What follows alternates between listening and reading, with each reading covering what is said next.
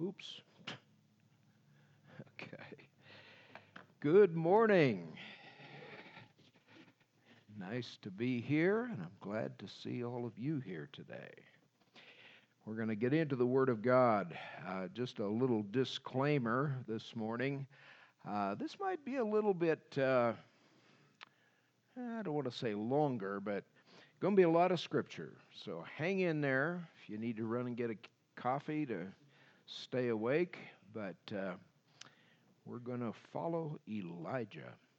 But let's pray.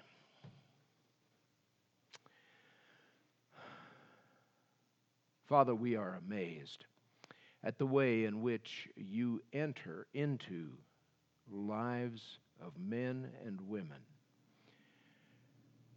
You fill them with your Spirit. And filled with the Spirit, we can do great things on your behalf. But Father, we are your servants, and so we come as servants today. And we pray that as we look at another servant in the past, that we would learn from him and that we would be encouraged in the Lord. Father, this is your work, and so we pray that you would fill us and give us the joy of the Lord. We thank you for this. We thank you for this time. Lord, I thank you for everyone who's here today. Bless them. Use us, Lord, we ask in Jesus' name. Amen. Well, throughout the Old Testament, we see a kind of a confusing trend of idol worship among the Israelites.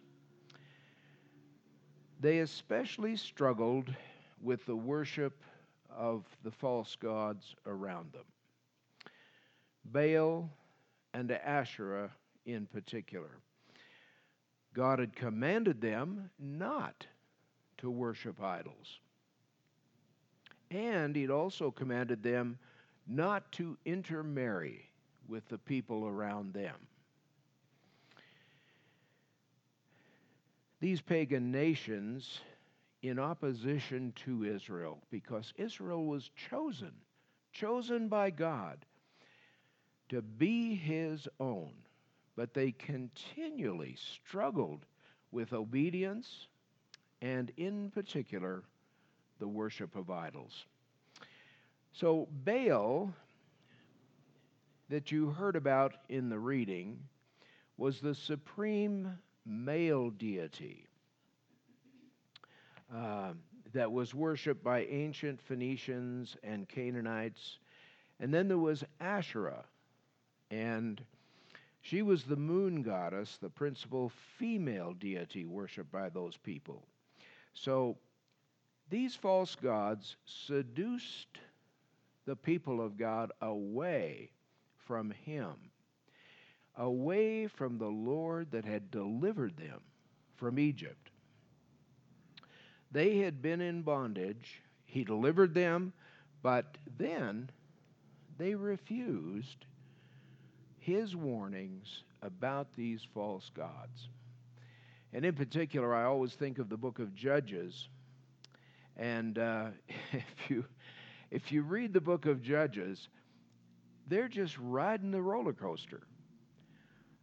Down they go, and they do their own thing, and then things go bad, and they cry unto the Lord, and the Lord delivers them, and they come back again, and then they start to do their own thing, and times get bad, and they cry unto the Lord, and he delivers them, and it's just that whole situation. But here, there's a couple of reasons why these two particular false gods were such an attraction for Israel. First of all, the worship of Baal and Asherah held the allure of illicit sex, because these religions involved ritual prostitution, and so there was an attraction there. And then a second reason was Israel wanted to be like the nations around them. Does that sound familiar? They wanted to be like everybody else. They wanted to be like the world. So those nations worshiped Baal and Asherah, and the Israelites were tempted to do the same. But the sacrifices that were made to those false gods were really sacrifices to demons. The Apostle Paul told the Corinthian church that very thing. In 1 Corinthians 10:20, he said, "What pagan sacrifice they offer to demons and not to God.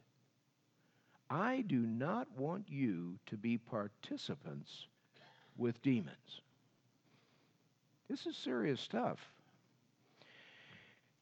Israel repeatedly set aside God's commands and they chased after those idols, even though they would lose God's blessing and they would suffer spiritual destruction when they did it. So they were trapped in a vicious cycle of idol worship.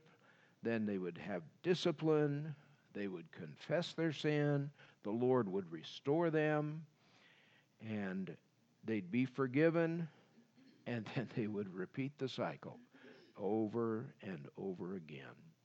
It's amazing, God's patience, by human standards, unfathomable. We get upset with people, when they do something wrong, and I don't want to talk to him anymore. And the Lord, He's so patient, just on and on. And the same thing with God's love. God's love is long-suffering. We've experienced that. So He always gives His children numerous opportunities to repent and come back to Him. And we might be tempted to be hard on the Israelites. When we see their behavior, but remember, idolatry can take all kind of forms.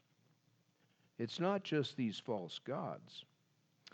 We can be seduced by possessions. We can be seduced by success, by physical pleasure, or by religious rituals. So our idolatry can be just as dishonoring to God as theirs was. So God disciplined them when they went after the idols, and when they returned and repented, He would bless them. So last week we saw the Lord's discipline as He declared there wouldn't be any dew or any rain until He said so. And that's exactly what happened. So, with that introduction, let's turn to 1 Kings chapter 18. 1 Kings 18. The first two verses. 1 Kings 18, 1 and 2. After many days, the word of the Lord came to Elijah in the 3rd year, saying, "Go, show yourself to Ahab, and I will send rain upon the earth." So Elijah went to show himself to Ahab. Now the famine was severe in Samaria. So the chapter begins as the word of the Lord comes to Elijah again, and it says, after many days. It's been probably 2.5 years that Elijah has enjoyed a period of relative tranquility. You remember, he had gone over to the brook Cherith. It ran out of water, and the Lord sent him up to Zarephath, and there was a widow there. And she fed him, she gave him a drink, and they were enjoying food, again it says, for many days. And so he was there, and it was tranquil time. He's with the Lord, but there hadn't been a drop of rain during this time, according to the word of the Lord. here comes this word again. Go, show yourself to Ahab, and I will send rain upon the earth. There's been no water. Everybody's suffering. Well, back at the palace, King Ahab has called Obadiah, the steward of his house. And he's talked to him, and he said, we got to do something because there's no rain. So he said, let's go out. We'll split up, and we're going to go out, and we're going to look for water, and we're going to look for pasture for our animals. So the king and Obadiah head out. Now, Obadiah is a man who loves the Lord, and yet he's in the palace. That place of idolatry, the place where Ahab and Jezebel are. So wherever those people are, the Lord always has his people, and he places them in those places. So Obadiah goes out. He has risked his life in the past protecting the prophets of God. When Jezebel started to kill them all, she was murdering the prophets of God. He protected them, but he's searching on behalf of the king when he meets Elijah. Verses 7 and 8. And as Obadiah was on the way, behold, Elijah met him. And Obadiah recognized him and fell on his face and said, Is it you, my lord Elijah? And he answered him, It is I. Go tell your lord, behold, Elijah is here. Obadiah is supposed to go and tell the king, Elijah's here. He's got a pretty strong response to this.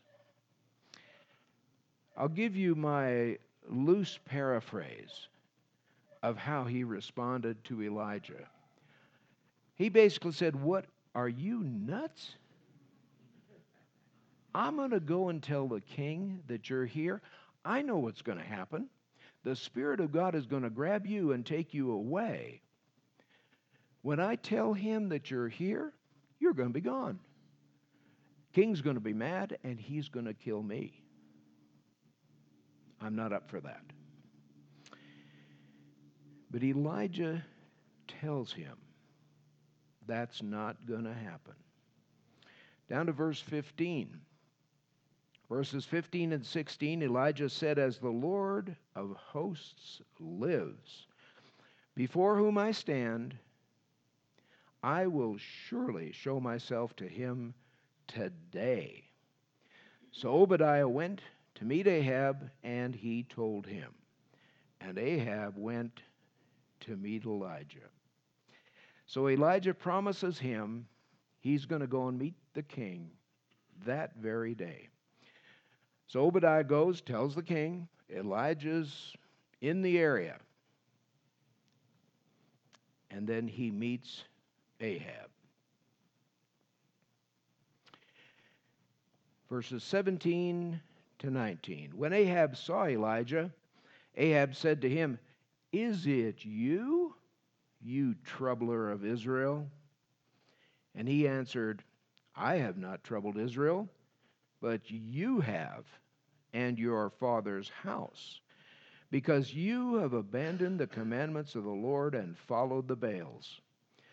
Now therefore send and gather all Israel to me at Mount Carmel, and the 450 prophets of Baal and the 400 prophets of Asherah who eat at Jezebel's table. Is that a good way to start a meeting? Is that you, you troubler of Israel? A lot of translations use the word troublemaker. One of them says, There you are, the biggest troublemaker in Israel. Well, Elijah sets him straight. I haven't troubled Israel. You have. And your father's house, because you've abandoned the commandments of the Lord. You're supposed to be a king under God. And you saw that chart last week. Every single one of them was bad, and Ahab was the worst. But you know, when it comes to this kind of thing, anybody who is in the Lord, if you're in the Lord, you can boldly be confident before evil forces that the Lord is on your side. And greater is he who is in you than he who is in the world. So Elijah tells him, you might be the king, but you're the troublemaker. You're the one who's causing disaster in Israel because you have abandoned God's law. You've worshiped these false gods. And I'm here to tell you the truth. So he's laying it on the line. He demonstrates his faith in the Lord. And he calls for a showdown. Let's get together. Get all the people of Israel. Get those false prophets. And we're going to meet together on Mount Carmel, and we're going to find out whose God is real. So he makes it clear who's behind the idolatry here. It's Jezebel. These false prophets eat at her table. She's really the force behind this. She's a woman who is bad to the bone. So Ahab sent all the people, verses 20 and 21, Ahab sent all the people of Israel and gathered the prophets together at Mount Carmel. Elijah came near to all the people and said, how long will you go limping between two different opinions? If the Lord is God, follow him. But if Baal, then follow him. And the people did not answer him a word. He's got quite a crowd here. He's got people from all over Israel, along with the false prophets. And he starts with a challenge. How long are you going to limp between these two opinions? The idea of limping here is going along on two crutches. And that's really what they're doing. They're limping along on the two crutches of Baal and Asherah. So he challenges them, and then in verse 21 he gets right up in their face and he challenges them. Stop waffling. Choose who you're going to serve. If Yahweh is God, follow him. But if Baal is God, follow him. And really, he's just calling them out. What's their response? They didn't answer a word. Silence. How come? They're scared. I believe that Elijah's got fire in his eyes. He knows. He knows the Lord is on his side. And he's challenging them to this contest. Verse 22. Then Elijah said to the people, I, even I only, am left a prophet of the Lord. But Baal's prophets are 450 men. Let 2 bulls be given to us. And let them choose 1 bull for themselves, and cut it in pieces, and lay it on the wood, but put no fire to it. And I will prepare the other bull, and lay it on the wood, and put no fire to it.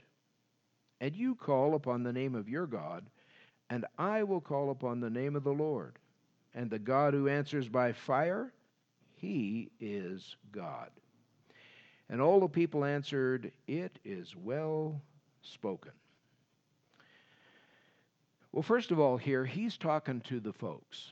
He's talking to the people. He's not talking to the false prophets yet. That's coming up. So he presents his case to the folks. 2 bulls, cut in pieces, laid on wood. You call on your God to send down fire, and I'll call on Yahweh. Whichever one answers by fire, he's the true and living God.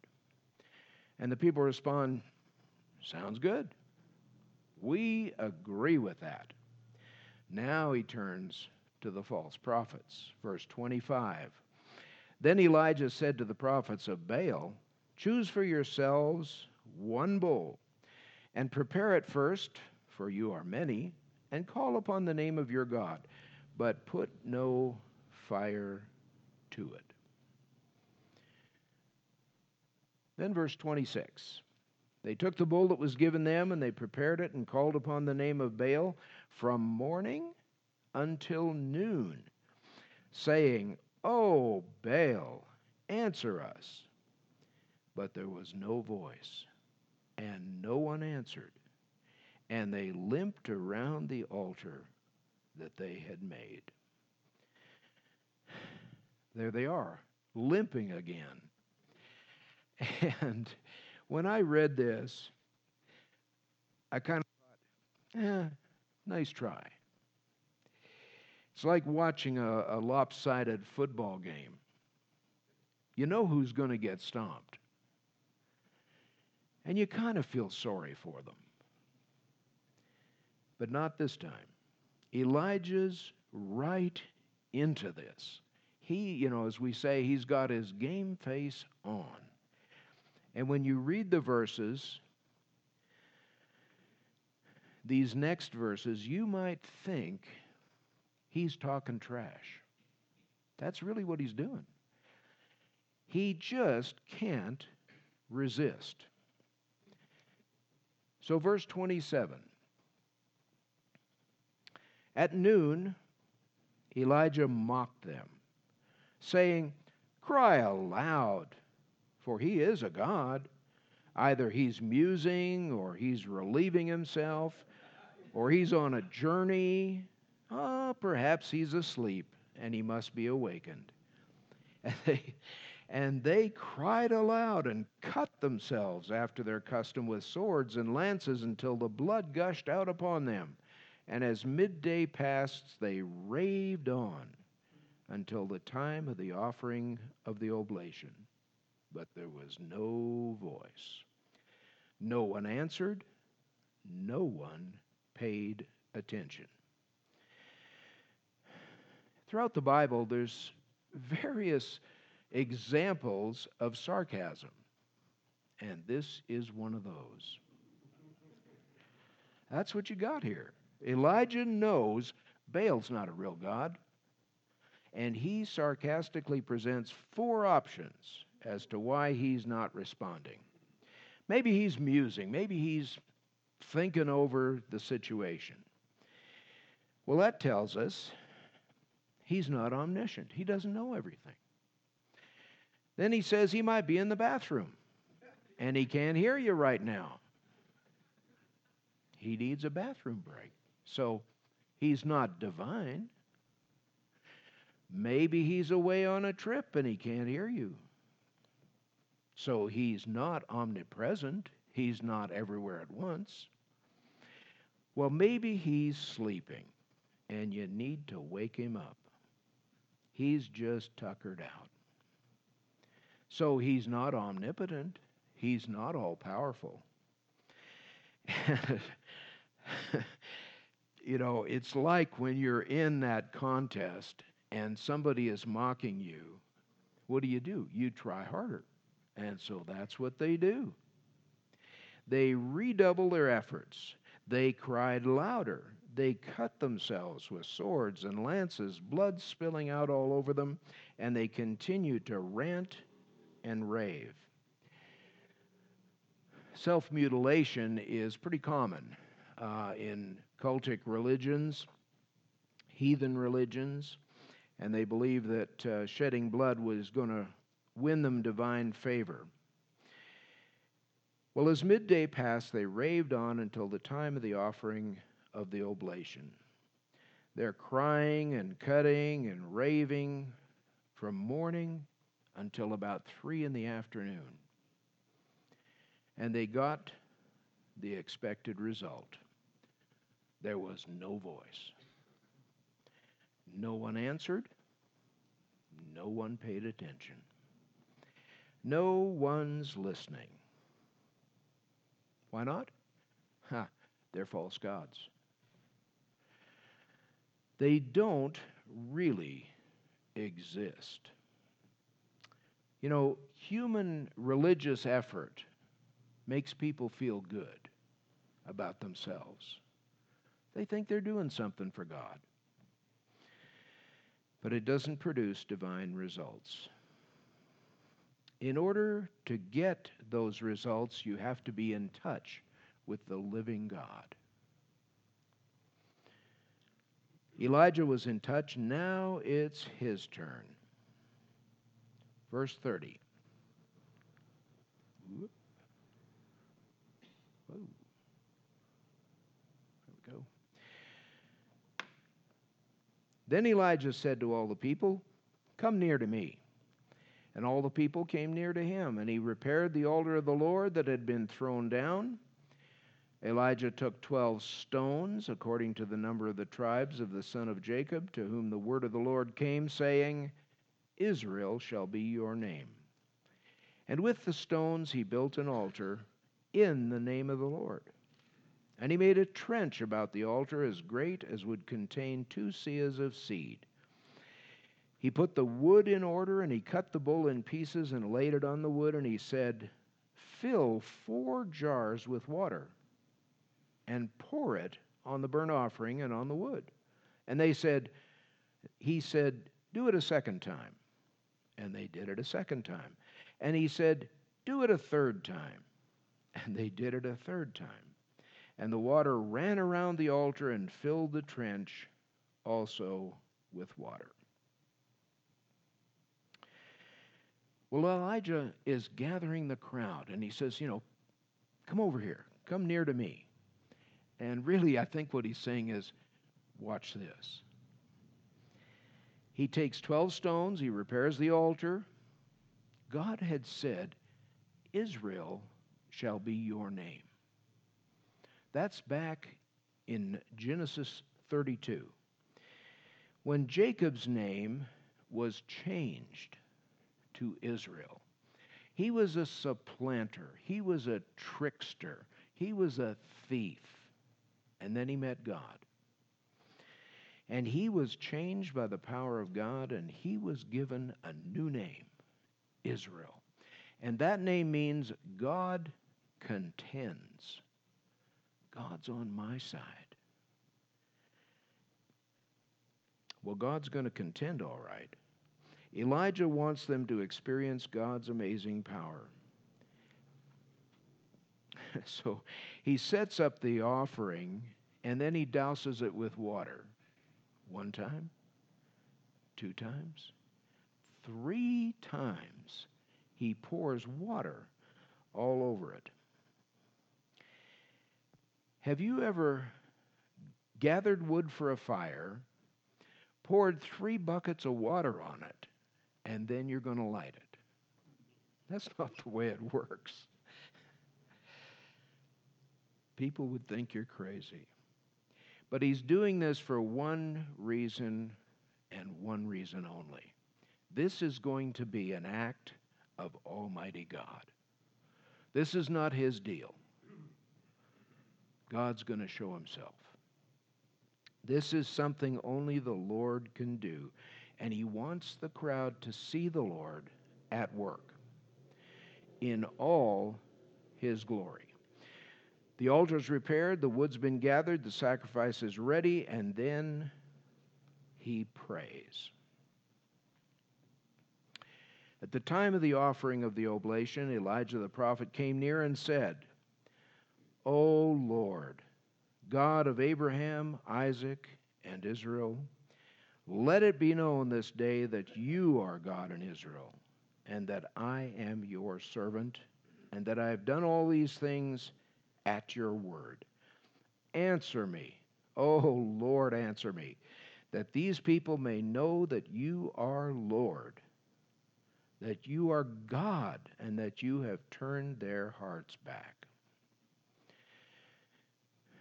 The Baal worshipers have had their shot. Now it's time for the Lord to show himself. It's time for action. When you're faced with a situation that only the Lord can solve, that's when you know where your faith is. You know, we love to figure things out. You know, I'm in a tough spot here. I got to think about this. I got to figure this out. But when you're in a situation that only the Lord can solve, that's when you know, am I really walking with the Lord or not? That's when it becomes evident. Is your faith real? If you've got God's word, you can be confident. The end of verse 36. I am your servant, and I have done all these things at your word. If you've got his word, you can be as bold as a lion. If he said it, you can trust it. So Elijah cries out to the Lord. And you can tell he's confident. You are God in Israel, not this false king, not this guy who's serving the Baals. And you know God's going to reveal himself. You know what happens. The Lord answers. Verses 38 and 39. Then the fire of the Lord fell and consumed the burnt offering and the wood and the stones and the dust and licked up the water that was in the trench. And when all the people saw it, they fell on their faces and said, the Lord, He is God. The Lord, He is God.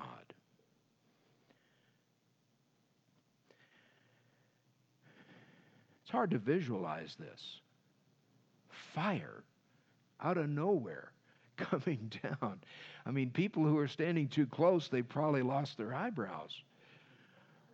This is awesome power.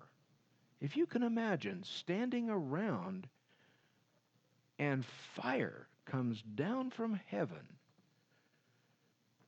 the sacrifice is consumed, the wood, the stones, and the dust are instantly incinerated. And the water, it's vaporized. It's gone. God's power is unleashed. He's revealing himself as the one true God. And what happened? The people fell on their faces. That's what happens when God really reveals himself. If you've ever been in a situation where there's a revival type situation, when it's real, the folks fall on their faces. They are devastated by the power of God. Well, they fell on their faces, and when the Lord reveals himself, that's what happens. That's going to be the response at the final judgment. Every knee will bow. Every tongue will confess. Jesus Christ is Lord. Why? To the glory of God. They cry out here, the Lord, He is God. Twice. The Lord, He is God. Two different words for that here. It's literally Jehovah. He is Elohim. Why those two names? He is the God of love, Elohim. He is the God of truth, Jehovah. Jehovah, He is Elohim. God is love. That's His being. God is truth. That's how His love acts. That's the expression of His love, truthfully. You know, parents have an unchanging love for their children, right? In spite, in spite of their faults, in spite of their failings, you love them. That's the essence of love. But the expression of your love may change according to the circumstances. You want to operate truthfully. I still remember we went on a vacation, and we had left a car out in front of our house. And when we came back, the car was moved. It was down the street. Our kids had been at home with an older couple who was supposedly looking after them. The car had no oil in it. It was dry as a bone. I called my son Aaron into the living room, and I said, "Son, I'm going to ask you one question. And the answer is not, I don't know. I want to know, how did the car get from in front of the house down the street, and it's sitting there with no oil?" That was the truth. I wanted to know, what's the truth? I love him, but I want to know what happened here. And he coughed up. He told me the truth. "Well, Dad, I took it for a ride, and it ran out of oil."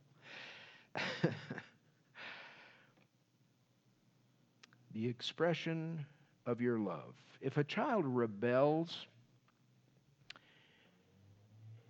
if they are deceitful, if they become unfaithful, the expression of your love may change. A good parent operates truthfully.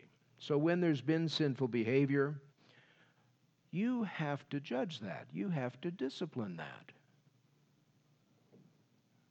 As painful as that might be, and there's times when love must be tough. God loves us. That's never going to change, because we're in a relationship with Him. You're His child.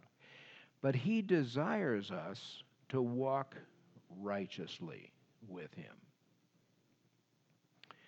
And when you do, that intimate relationship that you have with the Lord thrives. It's vital. It's blessed. These people reacted in the right way. Jehovah, He is Elohim. God is love, and God is truth. And we enjoy the fullness of His love when we walk in a righteous way. Elijah said, "Meet me on Mount Carmel." And they did.